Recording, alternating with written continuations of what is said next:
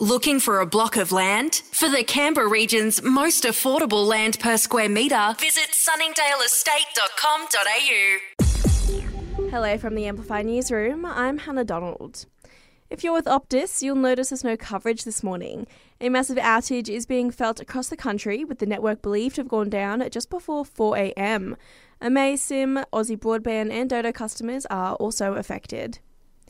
King Charles has delivered his first King's Speech at the state opening of British Parliament, the first male monarch to do so in more than 70 years.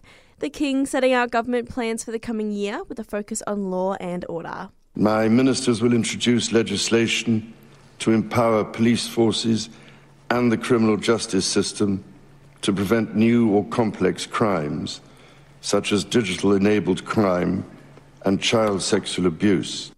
The ANU is now one of 12 universities taking part in a new consortium which will help create educational pathways for refugees in Australia.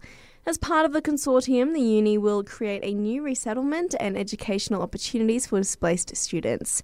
The uni says less than a quarter of young refugees have access to a secondary education. Cocaine and methamphetamine consumption is on the rise in Australia, but heroin use is down. The latest wastewater report has today been released by the Australian Criminal Intelligence Commission. Spokesperson Shane Nielsen says there are only minor differences in drug use between the regions and the cities.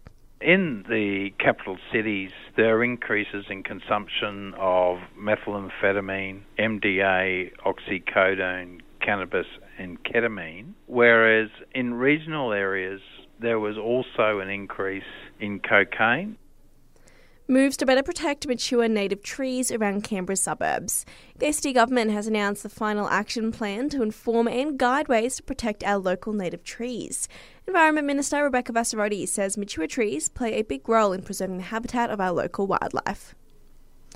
There's a possible storm expected today as we brace for wet weather, which is set to continue for the rest of the week. The Weather Bureau says while we're in the middle of storm season, thanks to El Nino, we're tracking below average in rainfall. We've probably already seen some effects from that. So, broadly we expect to see kind of a drier and warmer end to the year and into the sort of start of the next year. And we're definitely sort of tracking below our spring average. Patch clap from the Bureau of Meteorology there. And lamb just got cheaper at our big supermarkets. Coles and Woolies are dropping prices from today, with some products falling by 20%. Patrick Hutchinson from the Australian Meat Industry Council expects we might see prices also fall at butchers, wholesalers and independent grocers if we're seeing market oversupply. I think now you will start to see that occurring a little bit more. It already had decreased by 14% nationally between July and September. And that's the latest in news. We'll have another update for you right here later this morning.